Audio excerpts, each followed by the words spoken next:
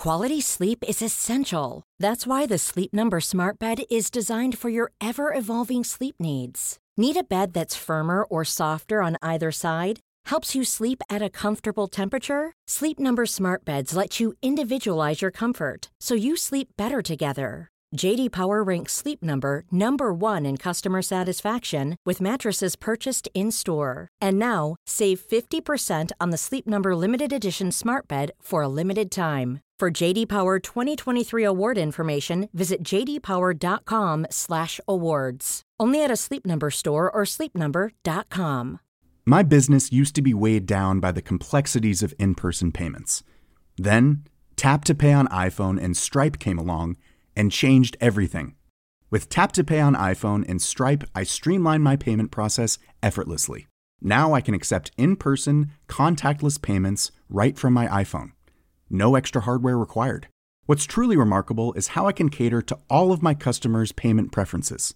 Whether they're using cards, Apple Pay, or other digital wallets, Tap to Pay on iPhone and Stripe ensure a smooth checkout experience every time. And it's not just me. Stripe helps businesses of all sizes, from local markets to global retailers, scale quickly and stay agile. To learn how Tap to Pay on iPhone and Stripe can help grow your revenue and reach, visit stripe.com/tapiphone. I think that there is always the danger that when you introduce any tech into the bedroom, then that's the thin end of the wedge for being tempted for that tech usage to escalate into areas which are not particularly conducive for sleep. Well, we've all been pushed around. Hello and welcome to It's Complicated with me, Tanya Goodin, the podcast to help you untangle your relationship with your phone. 'Cause we've all been pushed around. This is a podcast about learning to live healthily and happily with technology and the digital world, and understanding why sometimes it's so hard to do. Because if we learn how to step away from our phones more, we'll be learning how to step in more to our lives, improving our relationships, our work, and our health. 'Cause we've all been swept away, yeah. I'm your host, Tanya Goodin, author and founder of digital wellbeing movement Time to Log Off. Each week I'll be asking a new guest what they've learned about the relationship with the tiny tyrant in their pocket, their smartphone. This week we have a very long overdue episode on sleep, because sleep and screens, I would say, is the number one thing that people ask me about when I have any kind of conversation about our tech habits. So very appropriate that we should devote an entire episode to it today. So I'm talking to Dr. Guy Leschner, who is consultant neurologist and clinical lead for the Sleep Disorder Centre at Guy's Hospital in London, one of Europe's largest sleep units. And we had a very wide-ranging conversation about all aspects of sleep, really, from why do we sleep, the patterns of our sleep, has it changed over time, what kind of thing has affected the way and the patterns in which we sleep, the difference between night owls and larks, are there any qualitative differences between people who have different sleep patterns, and getting right to the nub of things, what's the truth about sleep and screens, do those two mix, and other aspects of technology and screens, technology and sleep. What about sleep trackers? Are they helpful? Are they harmful? So I think this episode is going to answer all your questions about tech and sleep, and hopefully at the end of it we'll all be prepared to get a really good night's sleep. So I hope you enjoy it. So Guy, welcome to It's Complicated. Thank you very much for having me, Tanya. I was just looking back through our episodes, and we're on the 4th series now, and I can't believe it's taken me this long to have an episode devoted to sleep, because it's the one thing everybody asks me about when I go and give talks, you know, either in the workplace or in schools. Everybody wants to know about the relationship between our screen habits, specifically in sleep. Yeah. So I thought I'd sort of kick off with, I'm sure, a really easy and straightforward question for you, Guy, which is, how much sleep do we really need? I thought you said easy and straightforward, Tanya. There was irony in my voice. Yes, Yeah. I think that's a really difficult question to answer. Everybody expects people to trot out the kind of 7 to 8 or 8.5 hours. And I think that quantity of sleep is probably a good guide point. But we know that there is huge variability between individuals as to how much sleep they require. And it is largely defined by our age, in that our sleep requirement changes dramatically through our lives. But it's also related to genetics, in that we know that there are genetic variants that influence how much sleep we actually need. There are genetic variants that result in really quite dramatic short sleep times. So I look after a couple of families, for example, in whom many people within the family can only sleep for about 4 or 5 hours and have no obvious negative consequences to that. Equally, there are some genetic variants that cause people to have a longer sleep requirement, sometimes 9, even 10 hours.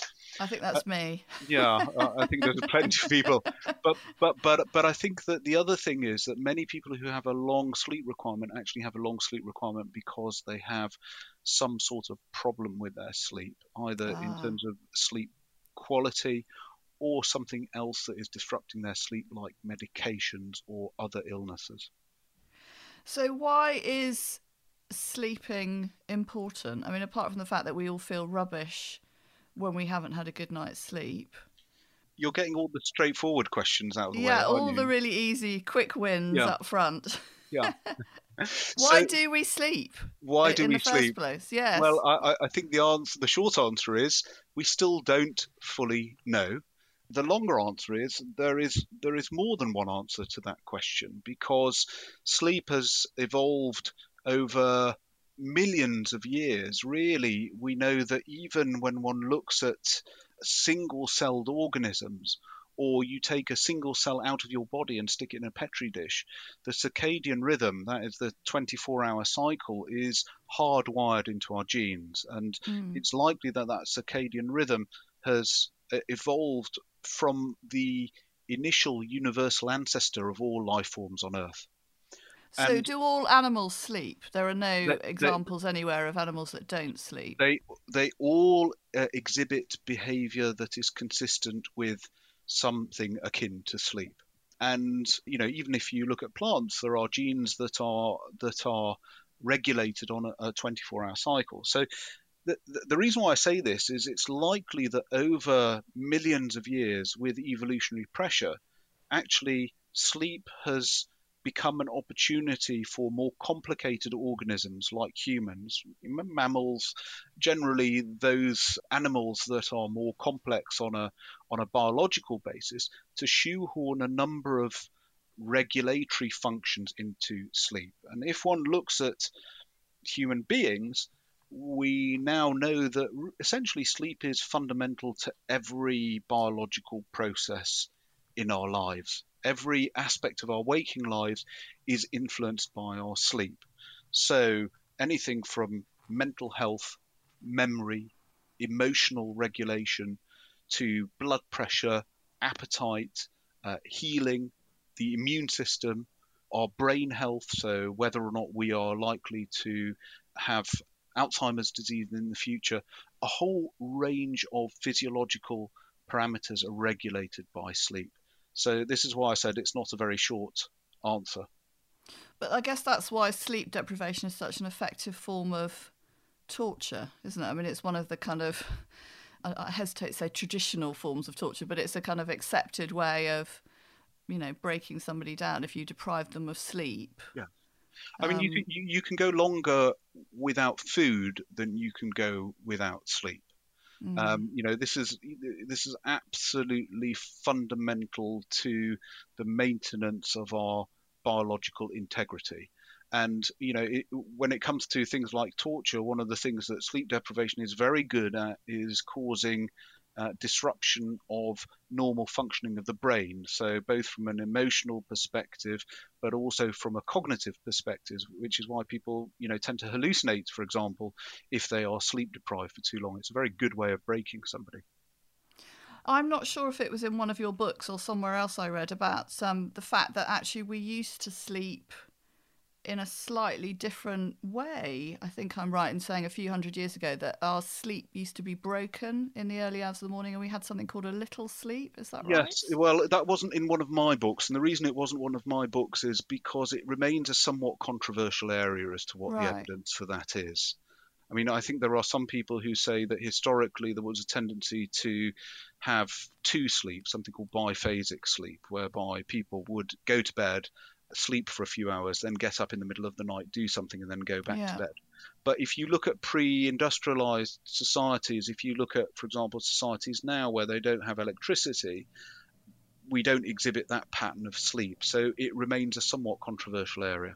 Yeah, I suppose the reason I brought it up was just trying to see if there had been changes over time in the way that we sleep or the pattern that we sleep in. I guess one link is with, as you say, artificial light. Yes. That, in societies and parts of the world where we have, we've got access to electricity, we're not just sleeping when the sun sets. But is that the main difference, do you think, over the last kind of few hundred years? Well, I think even that is relatively complicated because, of course, 100 years ago, the vast majority of us were sleeping on the floor on sacks stuffed with straw in unheated houses. Whereas now, of course, most of us are in, very nice, comfortable beds in nice, comfortable bedrooms.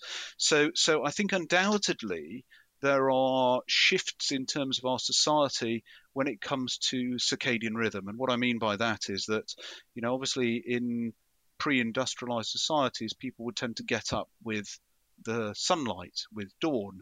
Whereas now, because we are able to do other things in the evening when it's dark outside, that has probably shifted our internal biological clock backward a little bit. So we tend to go to sleep much later than we otherwise would. You actually had a case study in your book, didn't you, of The Secret World of Sleep, of a disrupted circadian rhythm disorder. I think it was with a young boy. That's right, yes. Right? Vincent, was it Vincent? Yeah, Vincent, that's correct. Yeah. So Vincent is a young man who actually reset his body clock so that it was running on a 25-hour rather than a 24-hour rhythm. So every day he would go to bed 1 hour later and wake up 1 hour later, which was fine for about 1 week of the month. But for the rest of the time, he was completely out of sync with the world.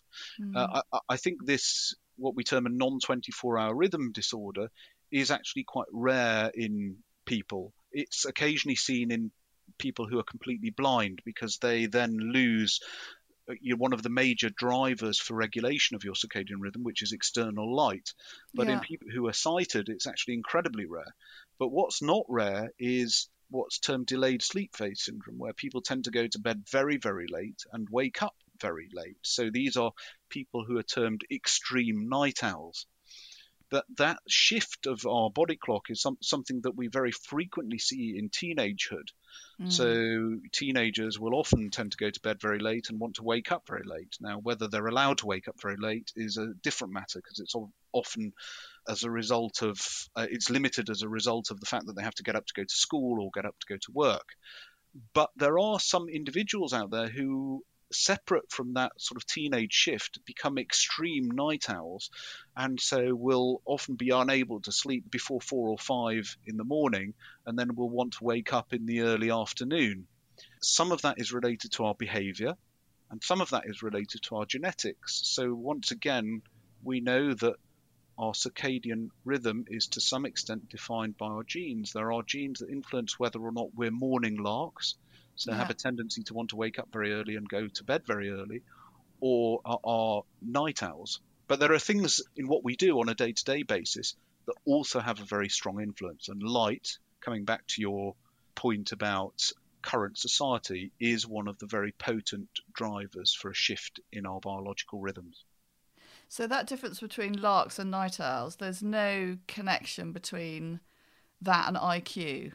is what I'm hoping you're going to say. Because I've always been made to feel a complete sloth by people who say they only need 4 hours sleep, or they're up at 5 a.m. in the morning. I'm not one of those people. I'm definitely a night owl. I don't think you have to worry about your IQ. Or productivity. There's a real kind of trend at the moment to talking about, getting up very early in the morning. And if you can get an extra 2 hours before everybody else wakes up, you're going to be more productive, more successful. For those of us who are night owls, that just feels like another stick to beat us with. Well, I think it's all about what the demands of society around you are in relation to your own circadian rhythm.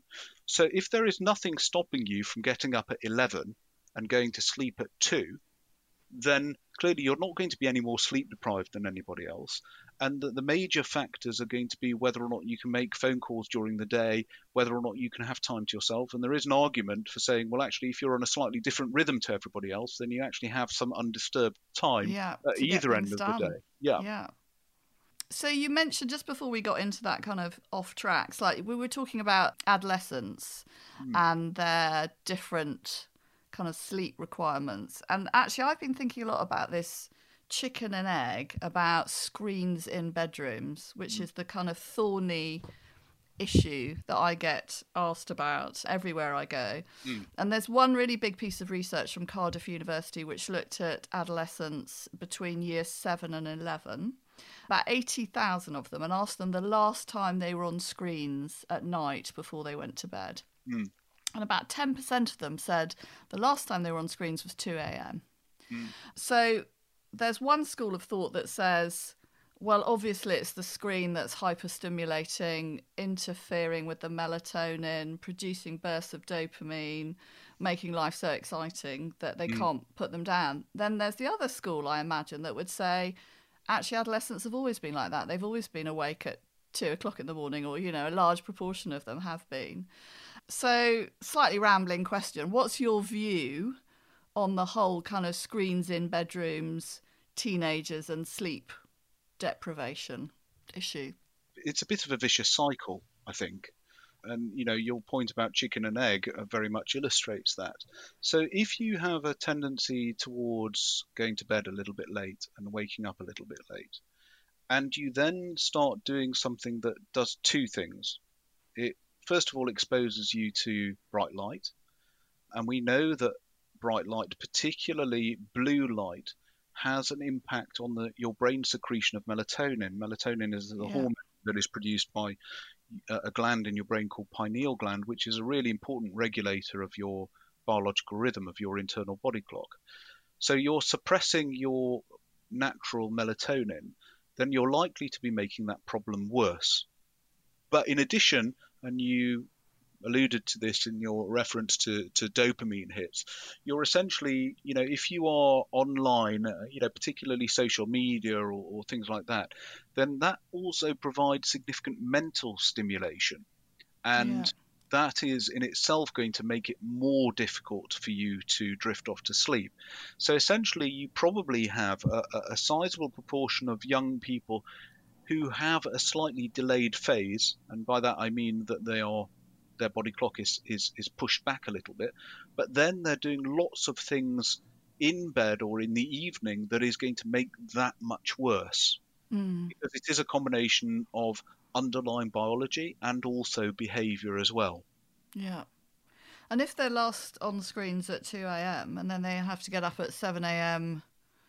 for school, or even earlier than that, then we're back in that conversation about sleep deprivation again, aren't we? Exactly. That actually it's not a good idea generally because it's stopping them sleeping. Step onto the legendary clay courts of Roland Garros, where the world's best players battle it out for a chance to win the French Open title. Tennis Channel Plus is your place to watch. Stream every court from your phone or smart TV, live in HD. Don't miss a moment with daily live coverage and match replays on demand, beginning Monday, May 20th.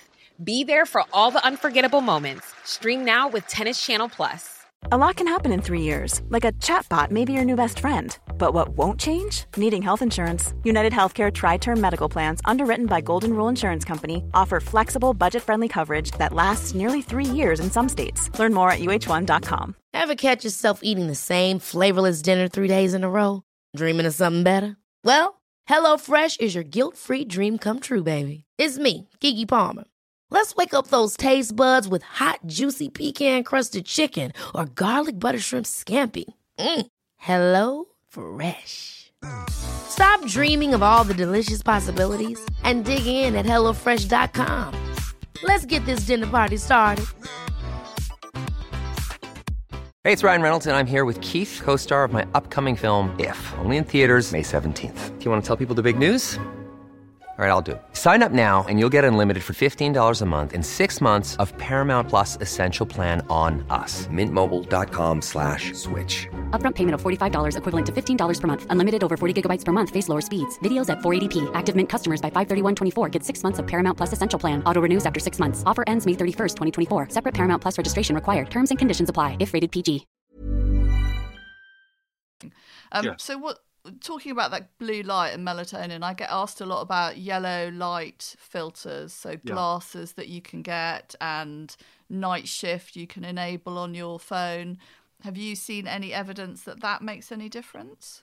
Well, I think that the first thing to say is that a lot of the studies that have been done look at melatonin secretion rather than a direct translation into sleep. And there does remain some controversy within the field as to how important the light issue is compared to how important the mental stimulation issue is. What we certainly know is that these many of these tools that are used to apparently reduce the amount of blue light in what we're looking at, so things like night shift mode, and there are a couple of other apps, actually intrinsically make very little difference to the degree of suppression of your melatonin. And actually what you need to be doing is you need to be reducing the contrast of the device that you're looking at right down. When you say contrast, you mean the brightness to grayscale or just the brightness? Okay. The brightness. Yeah. So in addition to any apparent blue light reduction app, you also need to be reducing the brightness of your screen right down. Okay. But there is a separate argument about whether it is the light or whether it's the mental stimulation that is most important in terms of the deleterious consequences on sleep. And no yellow glasses, no app, no reduction of brightness is going to get away from the fact that what you're doing is you're spending an awful lot of time in bed, which you should associate with being asleep, doing something very active and very stimulating. It's really difficult to know how we could ever separate those two to be able to work out the different impact. You know, if you're looking at light on a screen versus stimulation, I would think an experiment to how you design an experiment to take away the stimulation but still have the light, or vice versa, would be quite hard. Well, I think it's doable. It's just a challenge.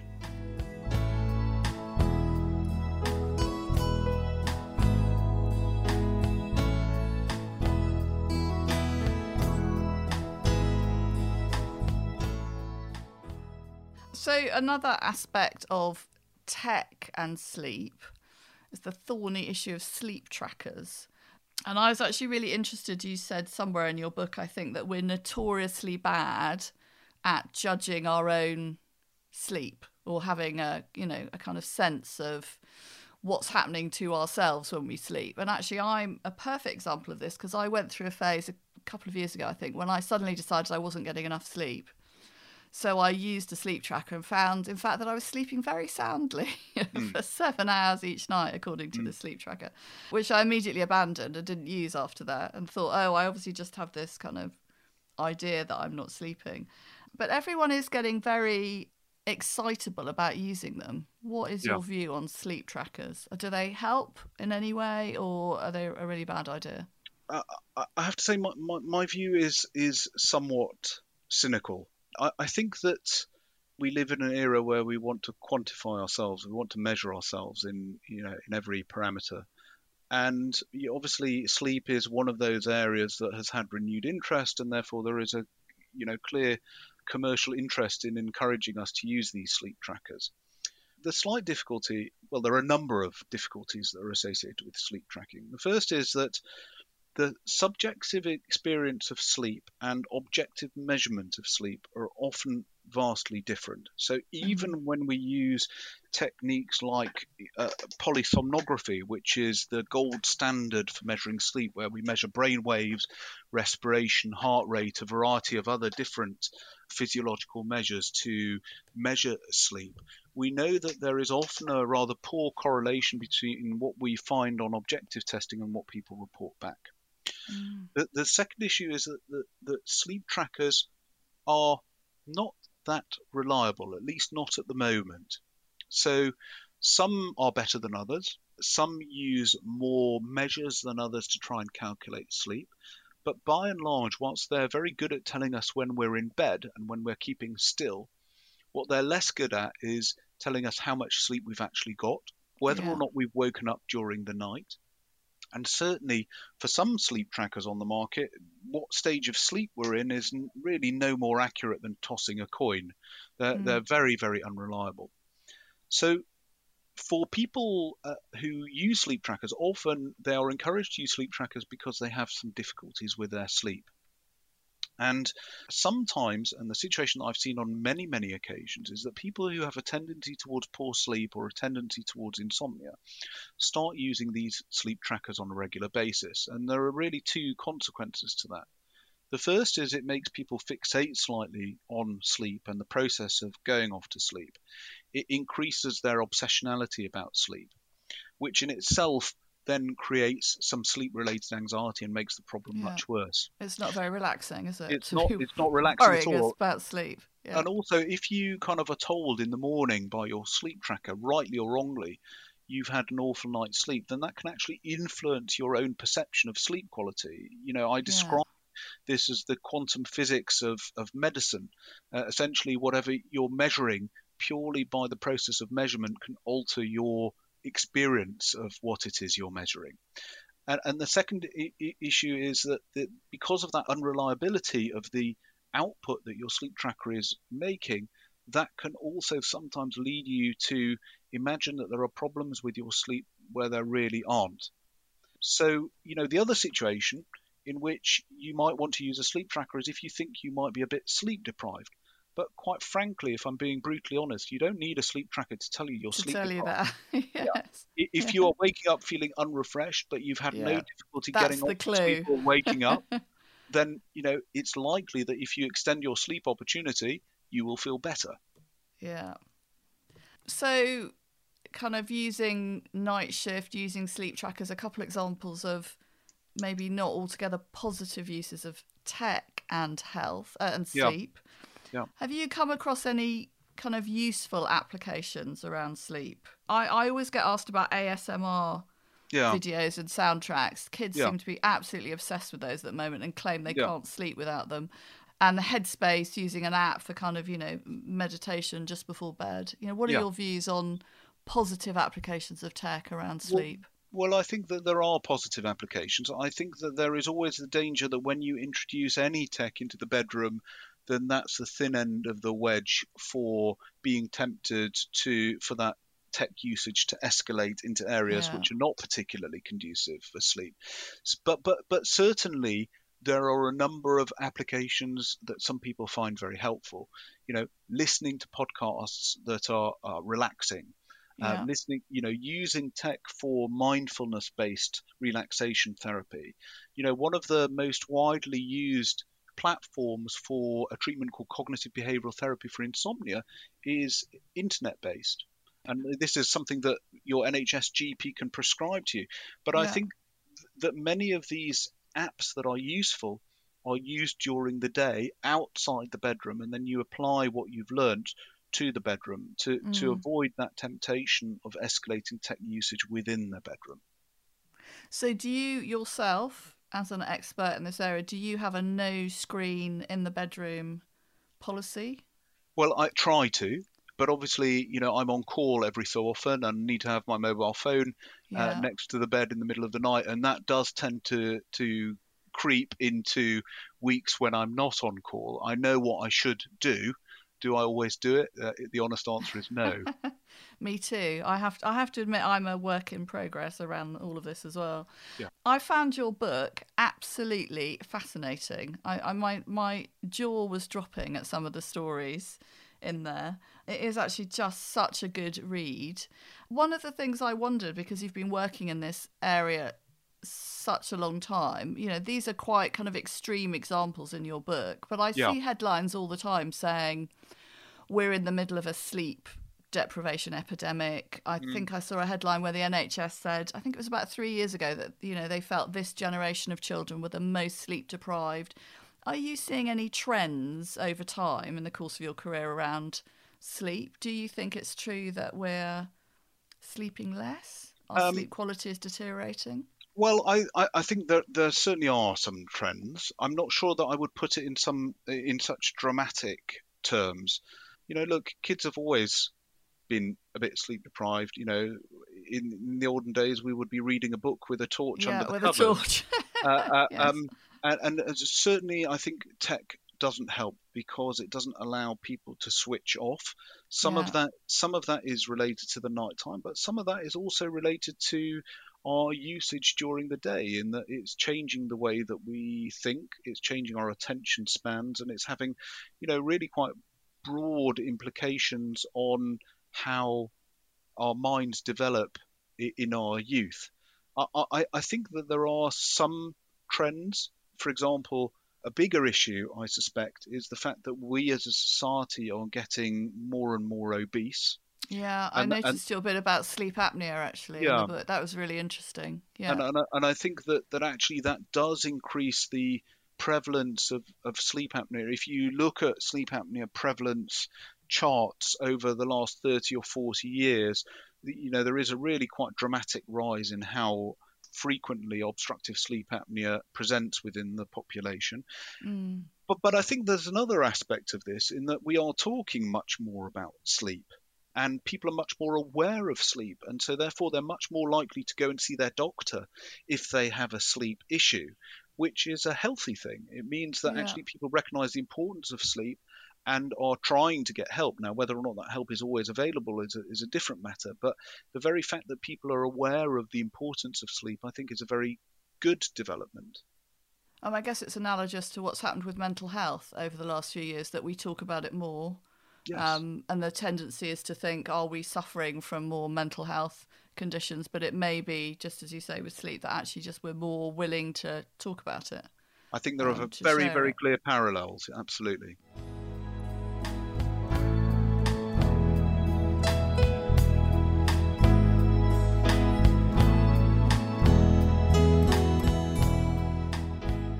So I always end the podcast with asking you 3 questions about your own tech habits, Guy. Oh dear. Okay.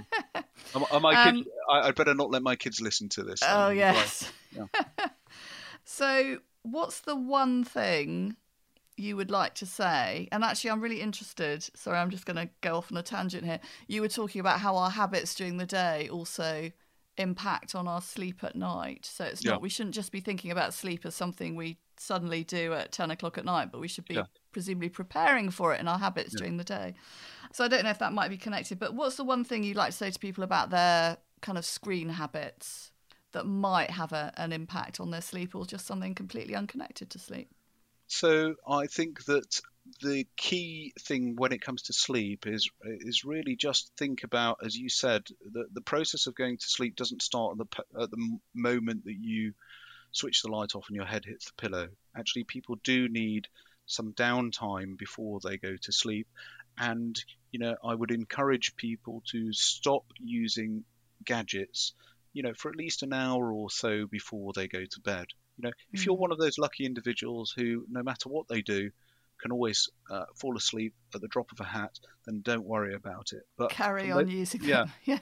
But for most of us, actually, think about what you're doing in the hour or two before bed, because it does have implications on your sleep. And have you got a tip or a habit that you haven't shared around getting a good balance with tech?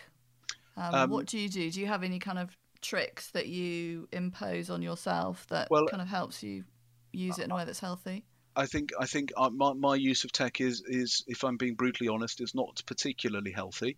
Every so often I delete a whole load of apps on my phone and I switch off my notifications. and then it has a tendency to creep back. But as long as I do that every so often, then I think that at least is a move in the right direction. What sort of apps are the ones that creep onto your phones? What's onto your phone? Usually newspapers, and at the moment, reading newspapers is not particularly good for your mental health. No, or sleep. Yes. Or sleep. What I would dearly love to do in another world is actually find my old Nokia handset from about 15 years ago, which is simply for phoning and doing nothing else. But unfortunately, work wouldn't allow that. Yeah, there's actually a bit of a trend around those, what they call dumb phones now. Yeah. I had a 15-year-old boy came up to me in a school talk I did just before lockdown, showing me very proudly his Nokia phone, saying he deliberately moved to that phone because he wanted to kind of disconnect, which I thought was fascinating. And what have you learnt about yourself from the way you engage with the digital world and your smartphone? Any kind of surprises along the way? I think no surprises, but really, it has made me acutely aware of the link between the way that I use tech and my own sleep. I would love to say that I'm one of those individuals who sleeps perfectly every night, but I don't. And, I'm certainly very aware of the connection between my own use of tech and my own sleep. Yeah, no, me too. Even though I've said that I love my sleep and I'm a good sleeper, I also know that if I've been on my phone for too long or too late at night, I definitely don't sleep as well. There's a definite connection between the two. I want to say really huge thank you to you, but before I do that, I want to put a little plug in for your book, The Secret World of Sleep, Journeys Through the Nocturnal Mind, which is really, really riveting. Some of the stories, as I said, were so fantastical. I mean, they read like kind of almost fairy stories. I couldn't quite believe them. But yeah, really fascinating what goes on when we sleep. It really opened my eyes. So I want to recommend everybody to go out and get that. I'm glad you enjoyed it, Tanya. Yeah, I did. I thought Othello syndrome was really interesting. I'm not going to tell everyone what that is, but go and read the book. I loved that particular chapter. So thank you very much. Thanks, Tanya. Thanks for having me on.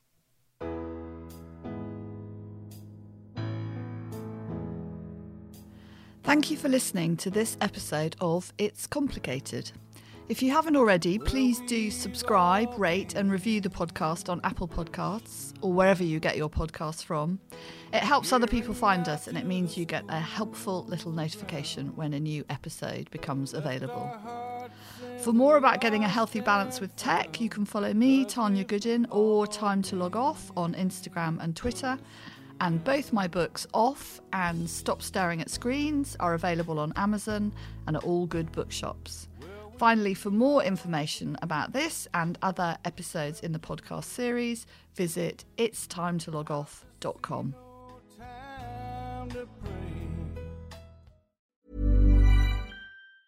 The biggest names in tennis are coming to Paris for the most anticipated Roland Garros in years. Tennis Channel Plus is your place to watch. Stream every court from your phone or smart TV live in HD. Experience 3 weeks of unparalleled tournament access as the world's top players in tennis face off against each other. Will the veteran champions continue their dominance, or will a fresh face emerge to challenge their legacy on the clay courts? Daily live coverage of this epic showdown begins Monday, May 20th. Don't miss a matchup. Stream it now with Tennis Channel Plus to be there when it happens. Planning for your next trip? Elevate your travel style with Quince. Quince has all the jet-setting essentials you'll want for your next getaway, like European linen, premium luggage options, buttery soft Italian leather bags, and so much more. And it's all priced at 50 to 80% less than similar brands. Plus, Quince only works with factories that use safe and ethical manufacturing practices. Pack your bags with high-quality essentials you'll be wearing for vacations to come with Quince. Go to quince.com/trip for free shipping and 365-day returns.